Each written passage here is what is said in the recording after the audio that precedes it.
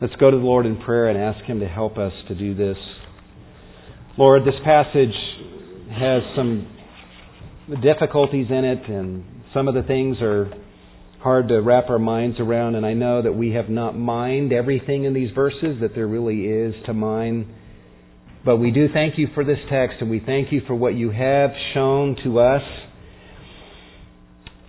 Lord, there needs to be a gospel revolution in this body. You've taken us so far, but Lord, I'm just realizing this is just the tip of the iceberg. There's so much further that we can go.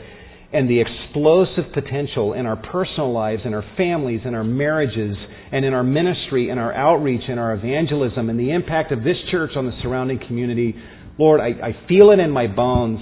This place can absolutely explode if we would just come alive with an awareness of this amazing thing called the gospel, of what You have done for us. If we would just let that in and let ourselves see it, it would humble us. It would level us to the ground, and then it would exalt us like we've never been exalted before through the power and through the blood of Jesus. And Lord, we would be in a position to where we would say to anyone trying to stop us, we cannot stop speaking what we have seen and what we have heard through Jesus. This is an insane message, Lord. Compared to all the religions of the world, we have the best story, and it's true. This blows any other religion away. That we as sinners can bring our sinful selves to You and just say, Lord, I cannot save myself. I cannot make even the smallest contribution to my salvation. And so I throw away all of my righteousness that I thought I had, and I believe in Jesus, and I want to receive His righteousness. What a message. What a gospel. And what a Savior. Take us deeper into the glories of Calvary, Lord. In Jesus' name we pray. And all God's people said, let me have you guys turn to Galatians chapter 2. While you're turning there, I do want to say a word of thanks for all those that were involved in the community outreach dinner last night. This was a dinner that was provided through the generosity of people just bringing food, and also partly through your giving.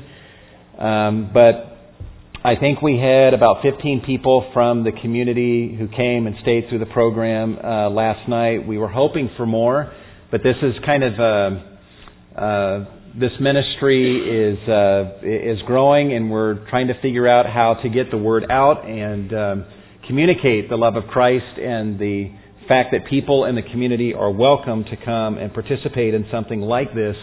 But a ton of people were involved in this ministry. If only one person from the community showed up, it would have been well worth everybody's investment in this ministry. But there were people involved in decorating and worship, leading worship. We had some 3 youngsters, 1 college, and 2 in college. Wow.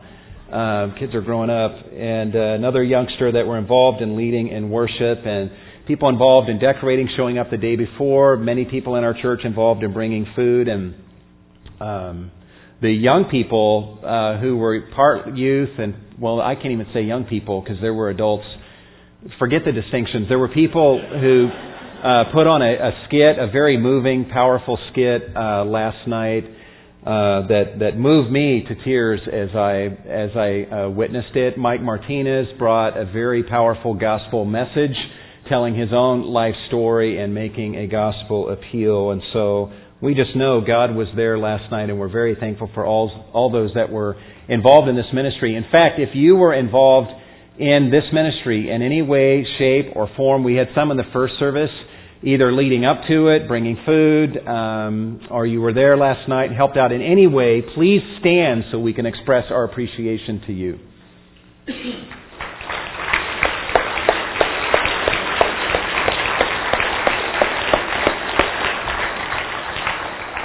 Thank you very much. And Mike and Lisa Martinez, thank you for your leadership of this ministry.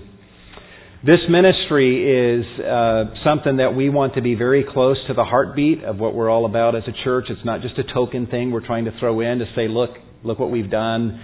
We're a merciful church. We want this to be right at the heartbeat of what we're all about as a church, because this is gospel in action. God has shown His love towards us who were poor, wretched, blind, miserable sinners, and we want to show to others the same love that He has shown to us. And we want to do that in tangible, physical, material ways, as well as sharing the love of Christ spiritually and His desire to give mercy and salvation to sinners just as we have received that.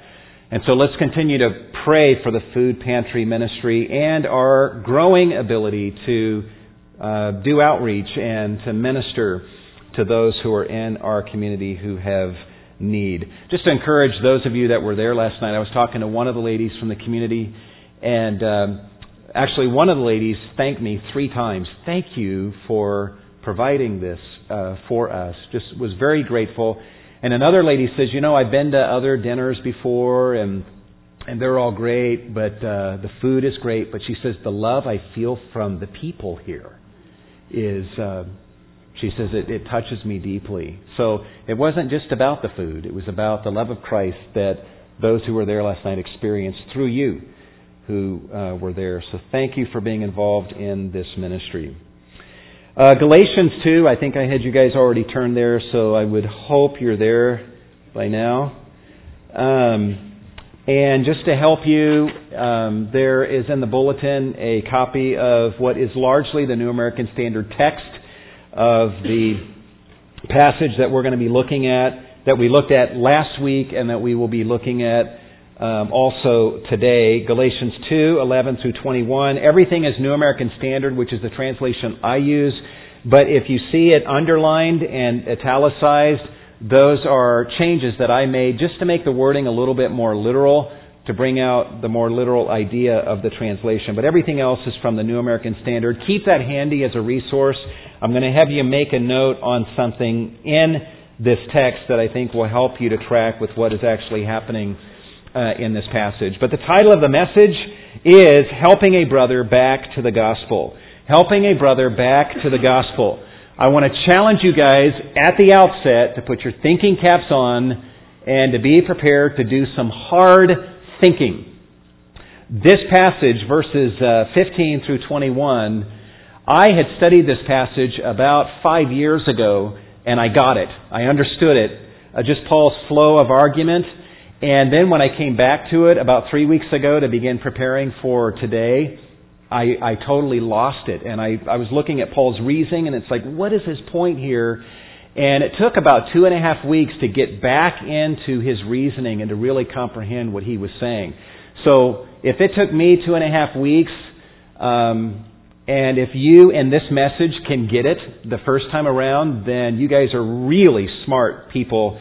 But you're going to have to think and just do some hard mental work of tracking with Paul, because as he reasons in this passage, he makes certain assumptions and certain leaps that he would assume you're going to make. You got to make those leaps and then track with them as he picks up there and continues in his reasoning. But ultimately, what we can understand is that Paul in this passage is helping a brother who is Peter back to the gospel. Guys, one of the things that we need to understand is that whenever we're involved in any sin, whether it's bitterness, anger, lust, immorality, hopelessness, despair, anxiety, jealousy, envy, discontentment, doesn't matter. Whenever we find ourselves in sin, there is a reason that we're in the location where we are, and that is because we have stepped away from being mindful of gospel truth, and now we find ourselves in sin. The encouraging thought about that is that when you are in sin, that ought to tell you that the first step you need to do is to come back to the gospel. When you see a brother or a sister who is in sin, one of the primary ways that you minister to them is not just in pointing out their sin, but then to call them back to the gospel, and then to reason from gospel truth to whatever issue it is that is plaguing them at that point in time. We actually see Paul doing this. I mean, as he's writing the book of Galatians, they have moved away from the gospel. They're being enamored by a very homely gospel that Paul is stunned that they would be even attracted to. A gospel that says you got to be circumcised to be saved and keep other regulations that are in the Old Testament law. And they're looking at the true gospel and they're turning away from that for this other gospel that requires these things. And Paul is he's flummoxed. He's totally amazed that they would be attracted to this. And as these believers are moving away from the gospel, you know what happens? You read Galatians 5 and the implication is there's growing carnality and fleshliness and sin in their midst and in their relationships with each other. We learn literally that they were biting and devouring each other. Not physically biting each other, but through their words, through their attitudes, biting and devouring one another. How does a church get into that kind of state? They get into that kind of state in their relationships and in their behavior when they move away from gospel truth. And when you move away from gospel truth, you find yourself in these kinds of predicaments. And Paul is trying to call them back, put the gospel in front of them, and beckon them back into the gospel. We find Paul doing this throughout many of his other letters. In fact, you'll notice this pattern. If you go through all Paul's epistles, you'll notice the pattern. Whatever the issue is that believers are struggling with, Paul reminds them of gospel truth, and then he reasons from that gospel truth to the issue that is at hand. For example, when he writes to the Corinthians, in 1 Corinthians, he's writing to a congregation of people where there were people in the church that were literally engaging in sexual immorality with temple prostitutes in the city of Corinth. And then they would come to church on Sunday and everything was fine, they would act like, between them and the Lord. And the way they justified their immorality was by saying, it's just a body thing. And God doesn't care about the body. He only cares about our soul. And so I can do whatever I want with my body as long as my soul is pure and devoted to God. Well, that's wrong thinking. And so they're engaging in immorality with temple prostitutes, as we learn in 1 Corinthians. How does Paul reason with them? How does he minister to this ethical problem? Well, look at what he says in 1 Corinthians chapter 6. He says, "Do you not know that your body is a temple of the Holy Spirit, which is in you, whom you have from God?" There it is. He states a gospel truth. When you believe in Jesus, you receive the Holy Spirit who now indwells you. And because the Spirit indwells you, that makes your body a temple of the Holy Spirit. So you're going to join the temple of the Holy Spirit to a harlot at a pagan temple? He then says, here's another gospel truth. He says, you are not your own, for you have been bought with a price. What's he talking about? Our redemption. The fact that Christ, through His shed blood, purchased us. He says, you've been bought with a price, therefore you're not your own. Therefore glorify God in your body. The members of your body have been purchased by Jesus. You see how he goes back to gospel truth? Reasons from gospel truth to the issue of sexual purity. Later in the book, he's dealing with the Corinthians' false doctrinal belief that, because God doesn't care about the body, then we're going to live in a disembodied, non-physical state for all of eternity. And Paul wants to help them with this. And how does he begin? As he ministers to them with regard to this. Look what he does in 1 Corinthians 15:1. Now I make known to you, brethren, the gospel, which I preached to you, which also you received, in which also you stand, by which also you are saved. And then he begins to restate for them the historical facts of the gospel. Christ died for our sins. He was buried. He was raised on the third day. He appeared physically, basically, to hundreds of people. Paul then reasons from those gospel truths to the doctrinal issue that was at hand. Over and over again, Paul does this. When believers are in sin, he puts the gospel in front of them. He calls them back to the gospel. And then he reasons from gospel truth to the issue that is at hand. Now I say that at the beginning here because that's exactly what we will observe Paul doing with Peter as Paul speaks to Peter in chapter 2. And if you have your, whatever text you're using of the Bible, or if you want to use this handout, I want to encourage you guys to do this. In fact, let me begin reading in verse 11 and then I'm going to have you mark something. as Paul tells this story. He says, "But when Cephas, who is Peter, came to Antioch, I opposed him to his face because he stood condemned. For prior to the coming of certain men from James, he was eating with the Gentiles, but when they came, he was withdrawing and holding himself aloof, fearing the party of the circumcision. The rest of the Jews joined him in hypocrisy, with the result that even Barnabas was carried away by their hypocrisy. But when I saw that they were not literally walking straight with face toward the truth of the gospel, I said to Cephas in the presence of all," and now here begins Paul's quote of what he says to Peter. And he says, "If you, being a Jew, live like the Gentiles and not like the Jews, how is it that you compel the Gentiles to live like the Jews?" We learned this last Sunday. His reasoning process is this: Peter, if you, being a Jew, have been living like the Gentiles, which is what you've been doing, eating with Gentiles and eating like the Gentiles as you dine with them, how is it that given that, now you turn around and by your behavior, you're conveying a message of compelling the Gentiles to become like the Jews? Because you, the Apostle Peter, a representative of Jesus Christ, now that you're pulling away from these Gentiles, the Gentiles are now thinking, there must be something defective about us. And if Peter, the apostle, the primary apostle, is pulling away from us, then maybe that means Jesus doesn't want anything to do with us. And maybe there is something incomplete or defective about us. Maybe we should be circumcised and start eating kosher and become Jewish in order to fellowship with Peter and even Jesus himself. Maybe we're not even true brothers in the Lord. And so by Peter's actions, he's conveying this message to the Gentiles, which was a dangerous message.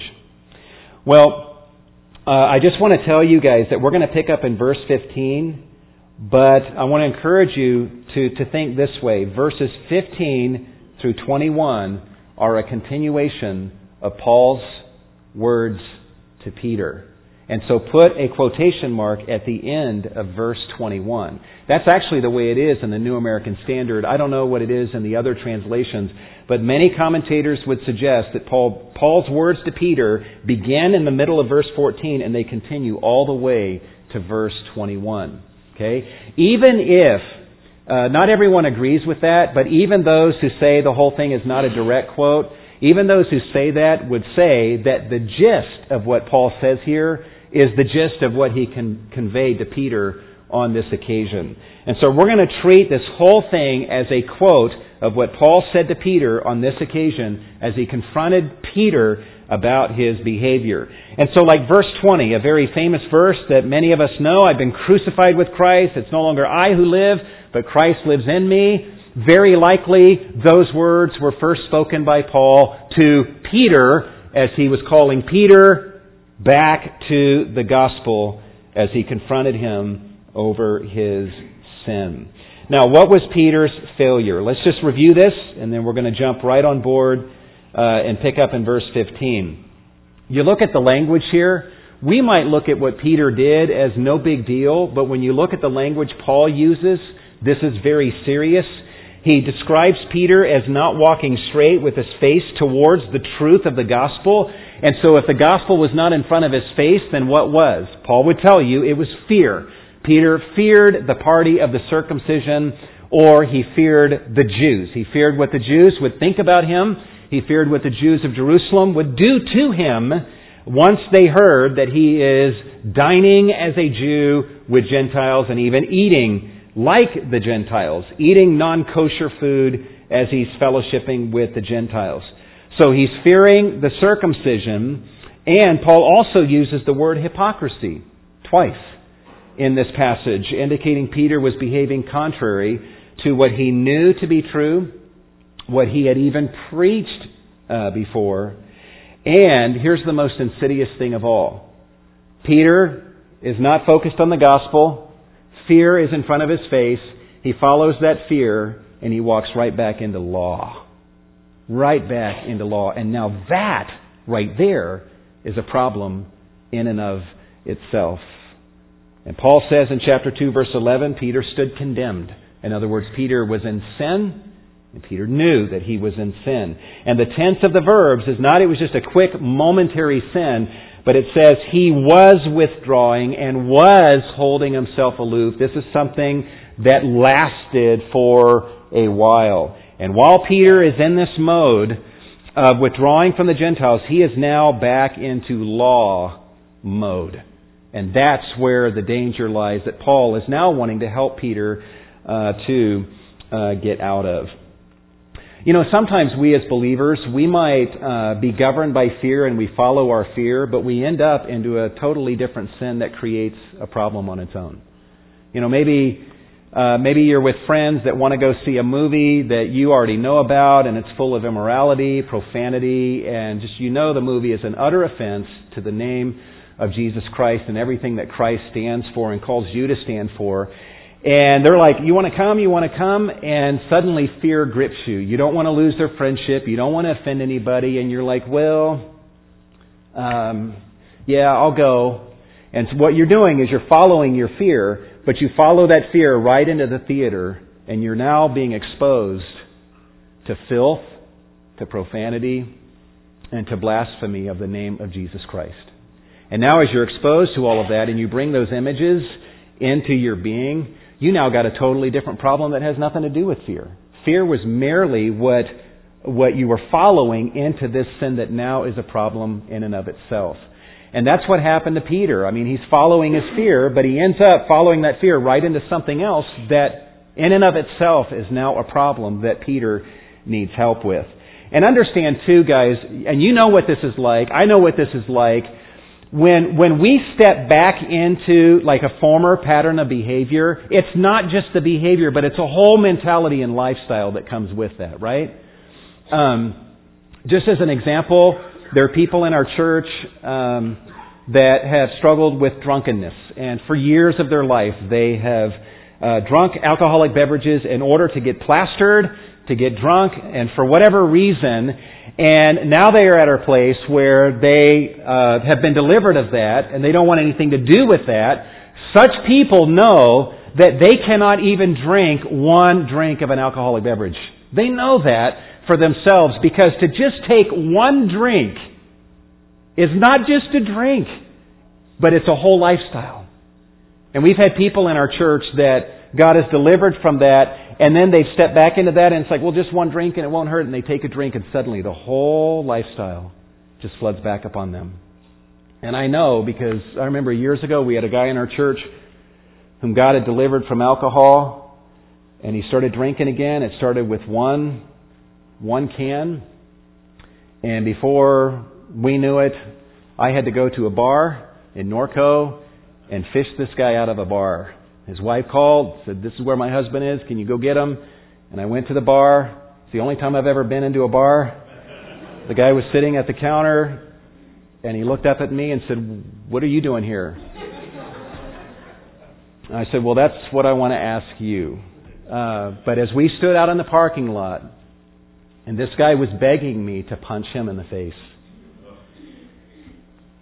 He had drank, and a whole mentality, the old mentality, came upon him. You guys know what that's like? You know what that's like?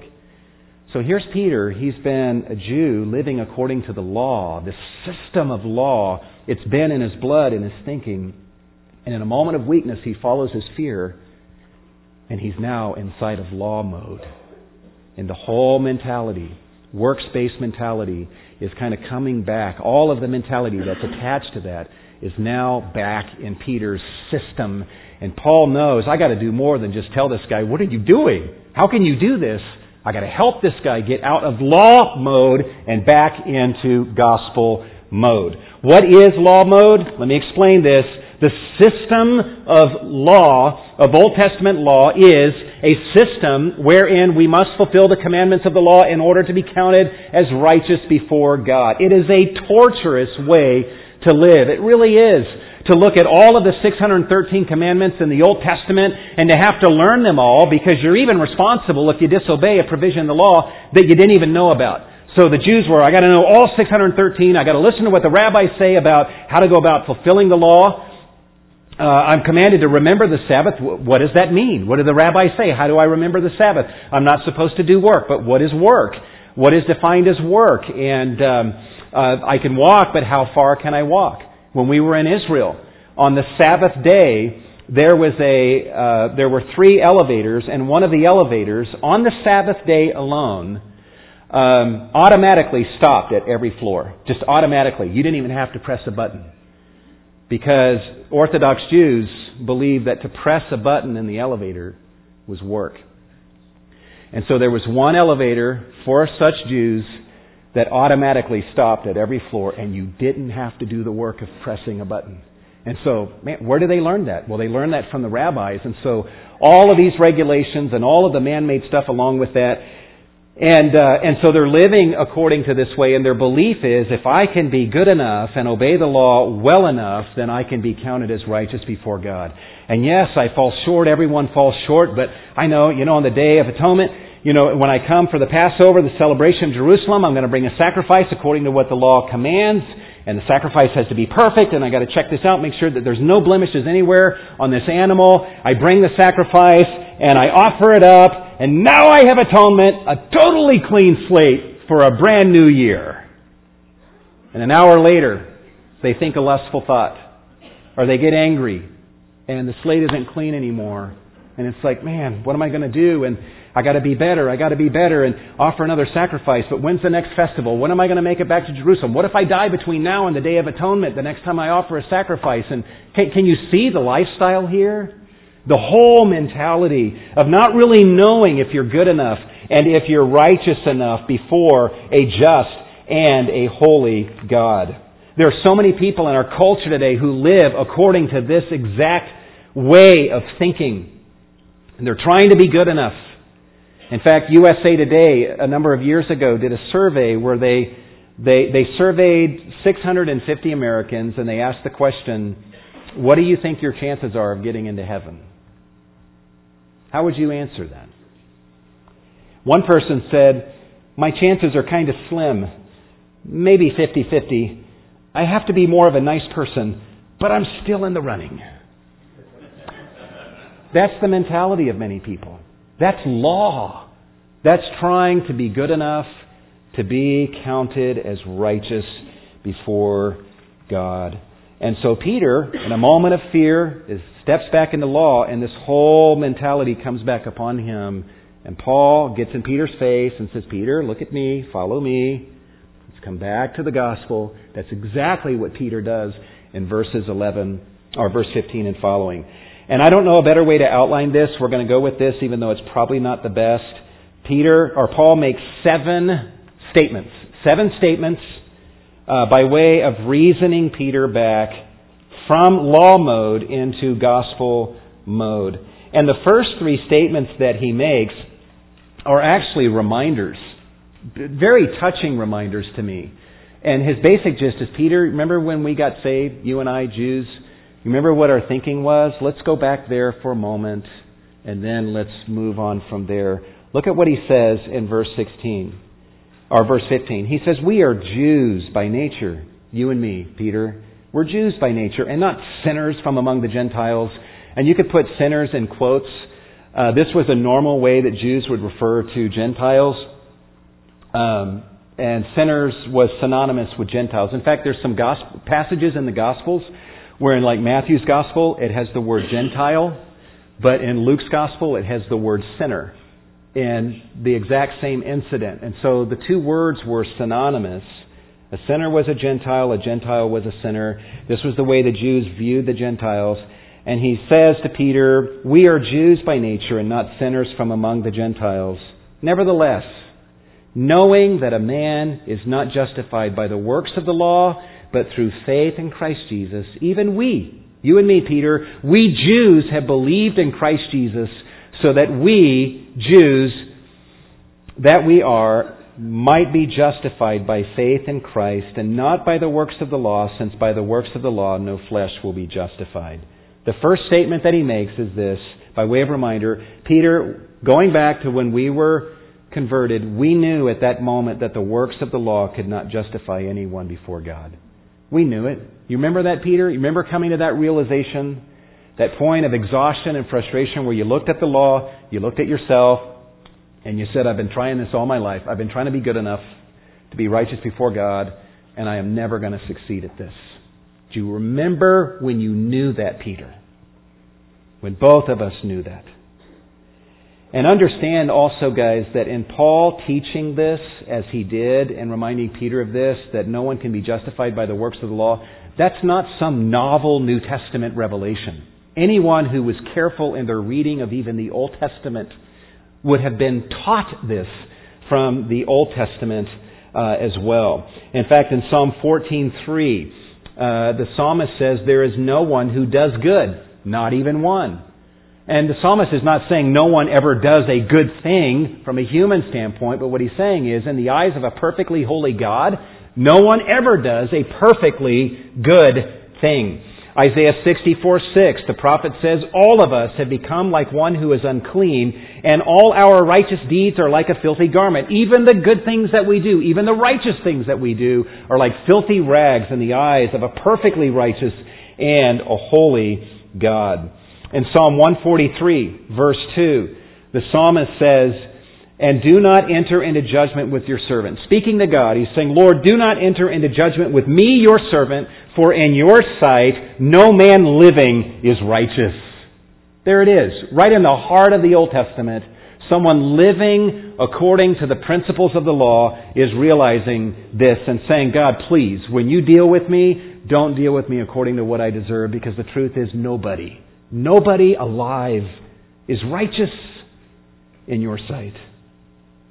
In James 2:10, James makes an utterly devastating statement. He says, "Whoever keeps the whole law and yet stumbles in one point, he has become guilty of all." He's become guilty of all. Just think about that, guys. You can keep the entire law all of your life, and in a moment of weakness disobey one time, and all of the crushing weight of the law comes down upon you. You are 100% guilty and condemned under the law. This is difficult for us and for some to grasp, but it's what the Bible teaches. God's standard is absolute perfect righteousness. Those who get into heaven must be absolutely, perfectly, flawlessly righteous. They must have a perfect righteousness. And there are some who ignore this and say, "Well, I think I'm good enough to get into heaven." And it's kind of, the equivalent is, imagine that I take somebody's life and I've broken the law and I've been arrested for that. But as I'm being arrested, I say to the arresting officer, "Officer, you don't understand. I mean, think about this. I have never run a stop sign in my entire life. I have never run a red light. I have obeyed all the traffic laws. I've always paid, my taxes. I paid them on time, my DMV registration. I've done that on time." And would that carry any weight at all? No. In fact, the way it used to be, it's not so much anymore. For taking someone's life, I could get the death penalty for that. So think about it. There were people who murdered someone and received the death penalty. Their life was taken away from them, even though such people had no doubt obeyed the law of the land thousands of times.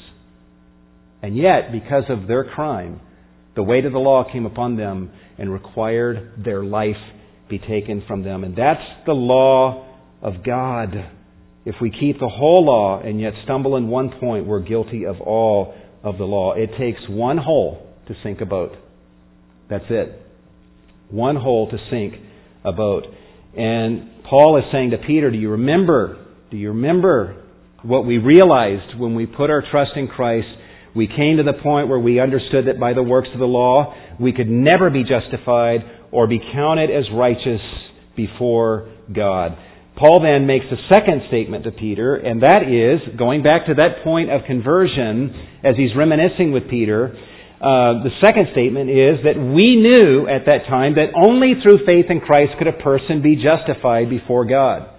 He says, knowing that a man is not justified by the works of the law, but through faith in Christ. Paul is saying, Peter, you remember, we saw that we could never be righteous enough and obey the law well enough to be counted as righteous before God. But there was a point where we saw Jesus and we saw in Him an absolutely perfect and spotless righteousness. He perfectly fulfilled the law. And we looked at our righteousness and then we looked at His and we were like, I don't want this anymore. I don't want to be found before God in this. And we saw that righteousness as our only hope for salvation. That only by faith in Him could we ever be counted as righteous before God. And the third statement that's tied in with these is that upon those realizations we believed in Christ and were justified through Him. Paul says, knowing that a man is not justified by the works of the law, but through faith in Christ Jesus, even we have believed in Christ Jesus, so that we may be justified by faith in Christ, not by the works of the law, since by the works of the law no flesh will ever be justified. They looked at their own righteousness, which at one point they were no doubt pretty impressed with. But once they saw Jesus' righteousness, they then looked back at their righteousness and said, I don't want this. And so they set their righteousness aside, their standard of trying to obey the law and how they were doing, they just set all of that aside, threw it away, and they looked at Jesus and they said, this is my only hope. I need a perfect righteousness to get into heaven. Jesus, you're the only one that's got a perfect righteousness. And so I abandoned my righteousness and I put my trust in you, Jesus.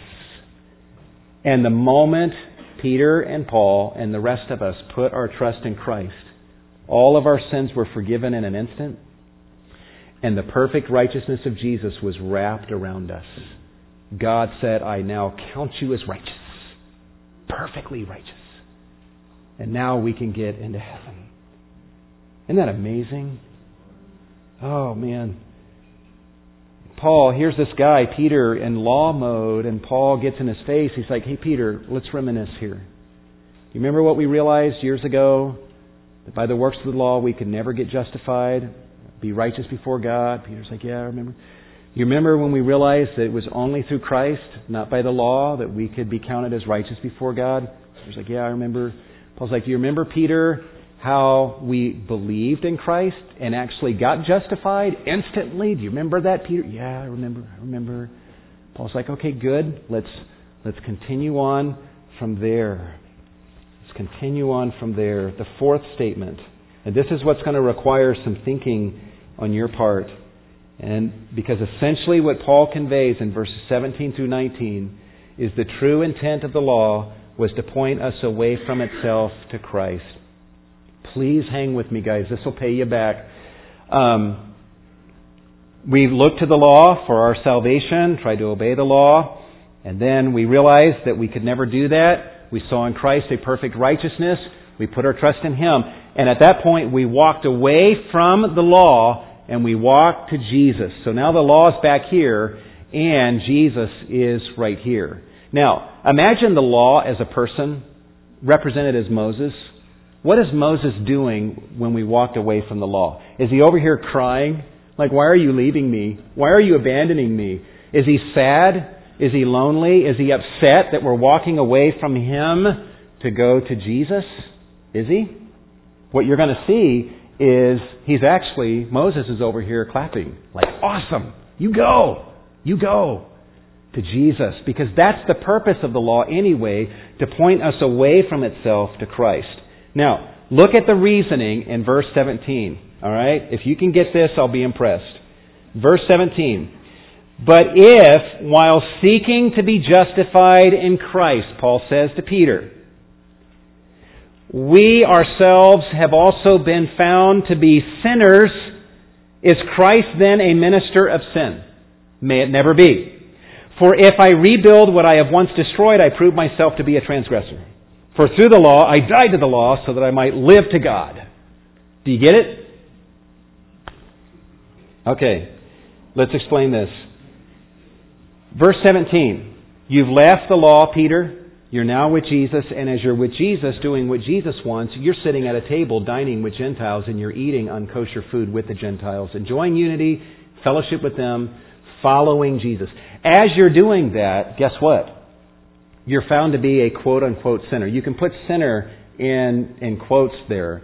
Because as you're following Christ, you're found to often be doing something contrary to some ceremonial provision that's in the law. The law said only kosher and don't eat, don't have anything to do with Gentiles.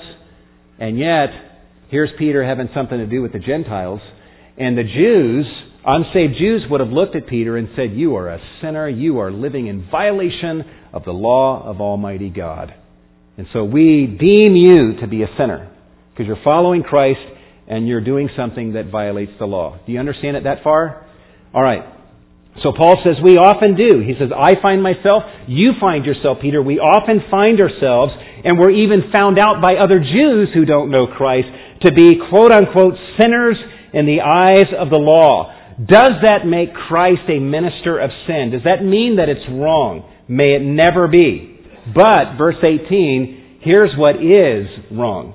If I rebuild what I have once destroyed, in other words, if I go back away from Jesus, as you have done, Peter, and I come back to the law and I start rebuilding what I once threw away, it's then that I'm actually violating the law because I'm doing the opposite of what the law intended for me to do.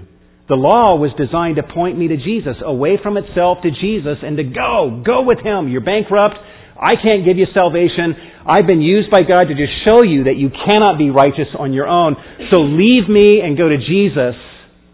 And if you're doing that, Paul says, you're really living out the full intent of the law. But if you leave Jesus, as you've done, Peter, in a sense, and you've come back to the law and you've started to rebuild what you once threw away, you're actually, at that moment, the true transgressor of the law. Because you're doing the opposite of what the law was designed to cause you to do. Paul then says in verse 19, for it was actually through the law, through the influence of the law, that I died to the law so that I might live to God. Through the influence of the law, I reached a point in my life where I looked at the law, I looked at myself, and it's like, this will never give me salvation. I will never be righteous before God, trying to obey the law. And so there was a point in my life where I just died to the law, and I turned away from it. And now I'm living to God and to Jesus Christ, as he's going to say in the next verse. And in doing that, I am truly fulfilling the real intent of the law of God. But if I leave Christ and I go back to law, as many of the Galatians are doing, the Jews would go, oh, good, now you're coming back to the law. Now you're being obedient to the law. Paul would say, no, it's the opposite. Now you're actually transgressing the law in an ultimate way because the law doesn't want you to come back. The law was intended to push you away from itself to Jesus. Now, do you guys follow that? Okay. When you think about the law, it was sad when we were over in Israel seeing people that are devoted to the law, and Jews to this day that wear the phylacteries and they've got the box on their forehead, strapped to their forehead with Deuteronomy 6 in a little rolled up text inside of that box, and they don't shave their sideburns, but they're very long and curly, and keeping the Sabbath regulations. I mean, when the Sabbath came, the whole area was just like a ghost town. The shopping areas and so forth. And as they're studying the law, we saw some bar mitzvahs at the Wailing Wall, and these people, they're chanting the law. They know the law backwards and forwards, and one of the groups that was doing it almost sounded like a rap, and they were just doing it in Hebrew. It was kind of like a sing-songy sort of thing, and they were just quoting the law, and it was admirable the degree to which they worked to memorize the Old Testament law. But it's sad to see them so devoted to this thing and to not see the arrow that's pointing to something else, and that is to Jesus. Whenever you see a sign by the side of a road or anywhere that has an arrow on it, the purpose of those signs is not to draw attention to themselves. You never see a tour group standing around a sign that has an arrow on it and they're all just looking at the sign, like admiring, the metal alloy makeup of it and the enamel paint and the hardness rating of the enamel that was used. And you never see a tour guide just explaining all the details of this sign. And people are riveted for hours to this sign that all the while has an arrow on it pointing to something else. That's what the law is. There's an arrow inside the law that's pointing our attention to something else, and that is to Jesus. Saying there is no salvation here. I am only here to tell you that you cannot save yourself and you can never be good enough to be righteous before God. And we're like, well, where do I go? Well, that same law prophetically speaks of a coming Messiah who will bear our sins. And by His death, He will justify, declare righteous the many, as it says in Isaiah 53. There is one who can justify, and He's coming. And for us now, we look back and see that He has already come. And so Paul is saying the true intent of the law was to point us away from itself to Jesus. So he's saying to Peter, you've come back to the law. You need to get out from where you are now and get back to Jesus, because that's actually the true intent of the law. The law itself doesn't want you here. There's a fifth statement that he makes as he reasons with Peter, to reason him from law mode back to gospel mode. And this is more of a personal testimonial that's designed to set an example of thinking for Peter. This fifth statement is, when I believed in Christ, I was crucified with Him to the law, and I truly became alive to God. Guys, think about it. How alive can a person be to God who's always obsessing about whether he's even right with God or not? Am I even righteous? Does God consider me righteous? Am I really a child of His? Am I being good enough to get into heaven? And I've had 5 or 6 really good days, and so I think I'm in good with God, and I'm enjoying His favor, but you know what, today's been a really bad day, and I think I've lost that favor, and I need to offer a sacrifice, but I'm not going to Jerusalem to offer sacrifices until 2 months from now. And what if I die between now and then? How alive can you really be to God when you're so obsessed about your standing before Him, and whether you're even under His favor, whether you're deemed righteous enough by Him or not? But look at verse 20. Paul says, I've been crucified with Christ. Christ died. He was crucified, and that had everything to do with the law. The sentence of the law that we deserve for our sins was executed on Jesus, who never sinned. And He was crucified, in a sense, by the law, as the sentence of the law was executed on Him. And Paul says, when I came to Jesus by faith and I looked at the cross and I saw the sentence I deserve executed on Him, and I realized, so if my sentence has already been executed, if the full sentence of the law has been executed already on Jesus, then the law no longer has any claim on me. I'm no longer bound to this. And Paul's saying to Peter at that point, I died. I died to the law. It's like, you can't threaten me anymore, law. I won't listen to your threats. I'm actually dead to you. I will be no more responsive to your threats and your condemnations than a dead man would be to any stimuli around him. And he says, when I saw Christ being crucified, and that was presented to me, he says, I realized in that moment that I died too. I died to the law. Just as the law no longer has claim on Jesus, it no longer has claim on me because my sentence has been executed. He says, it's no longer I who even live, but it's Christ who lives in me. You're like, well, Paul, how do you know? How do you know the right way to behave if you're not looking at the law for the standard? Paul's like, well, Christ, who is perfect, the perfect fulfillment of the law, lives inside of me. And so I just follow Him. I follow Him as He speaks to me, primarily through the New Testament Word.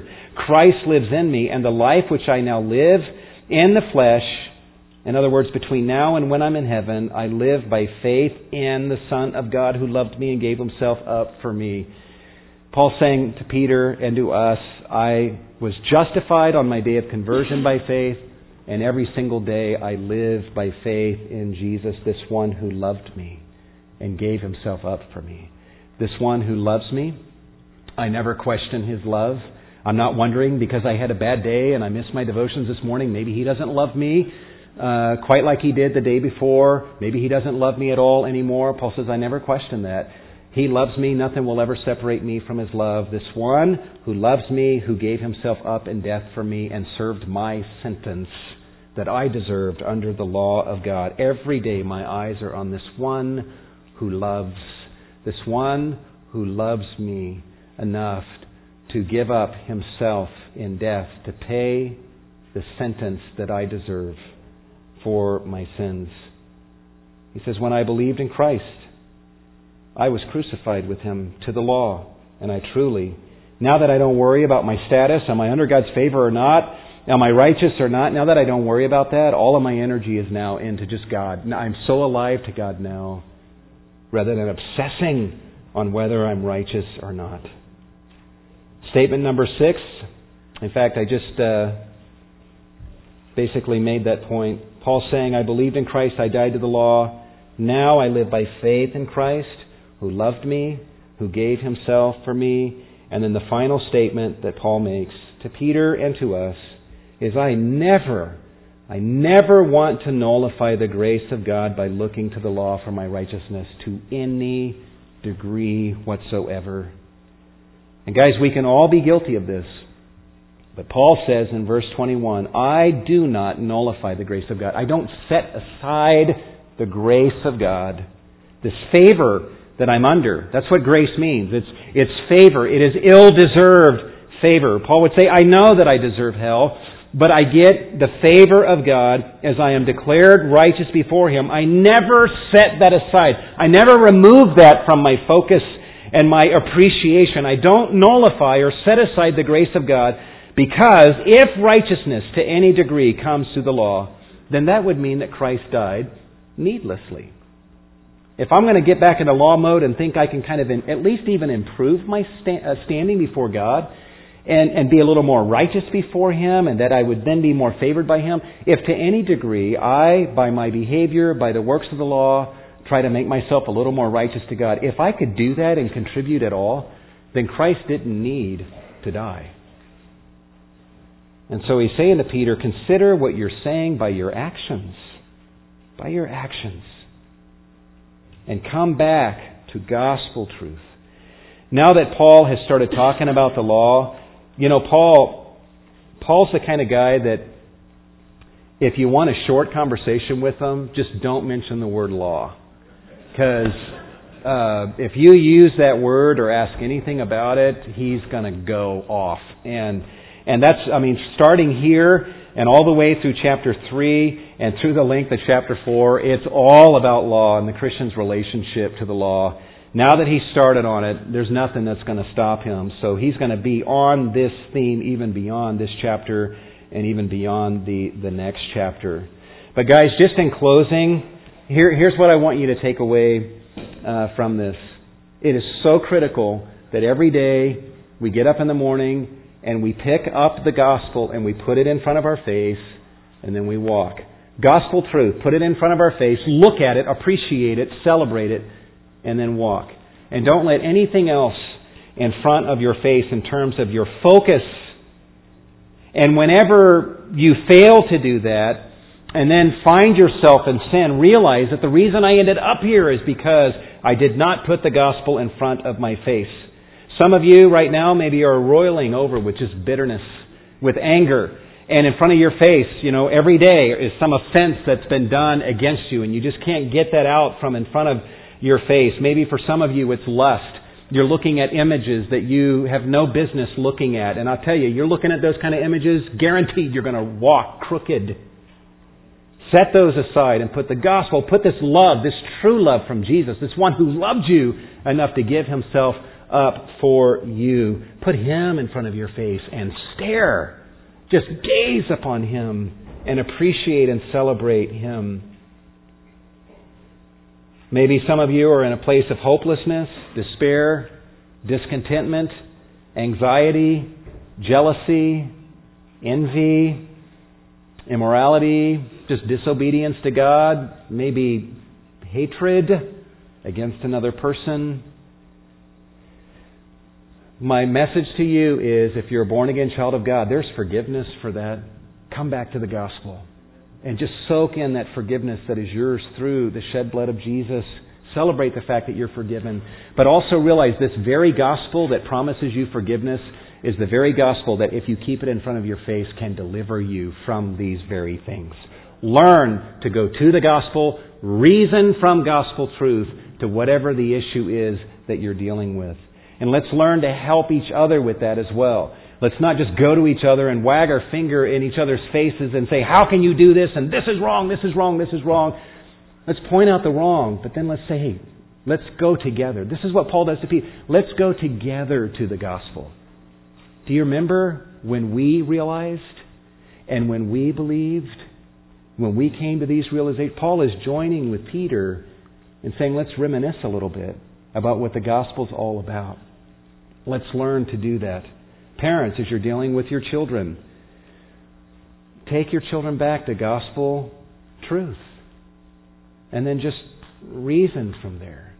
When they're fighting with each other, as I said last week, or you see pride or arrogance or whatever, do you just see that, or do you see that there's a gospel problem here? And can you just lovingly put the gospel back in front of them and say, let's just ponder for a minute, and then let's move from there to this issue that we're seeing in you right now?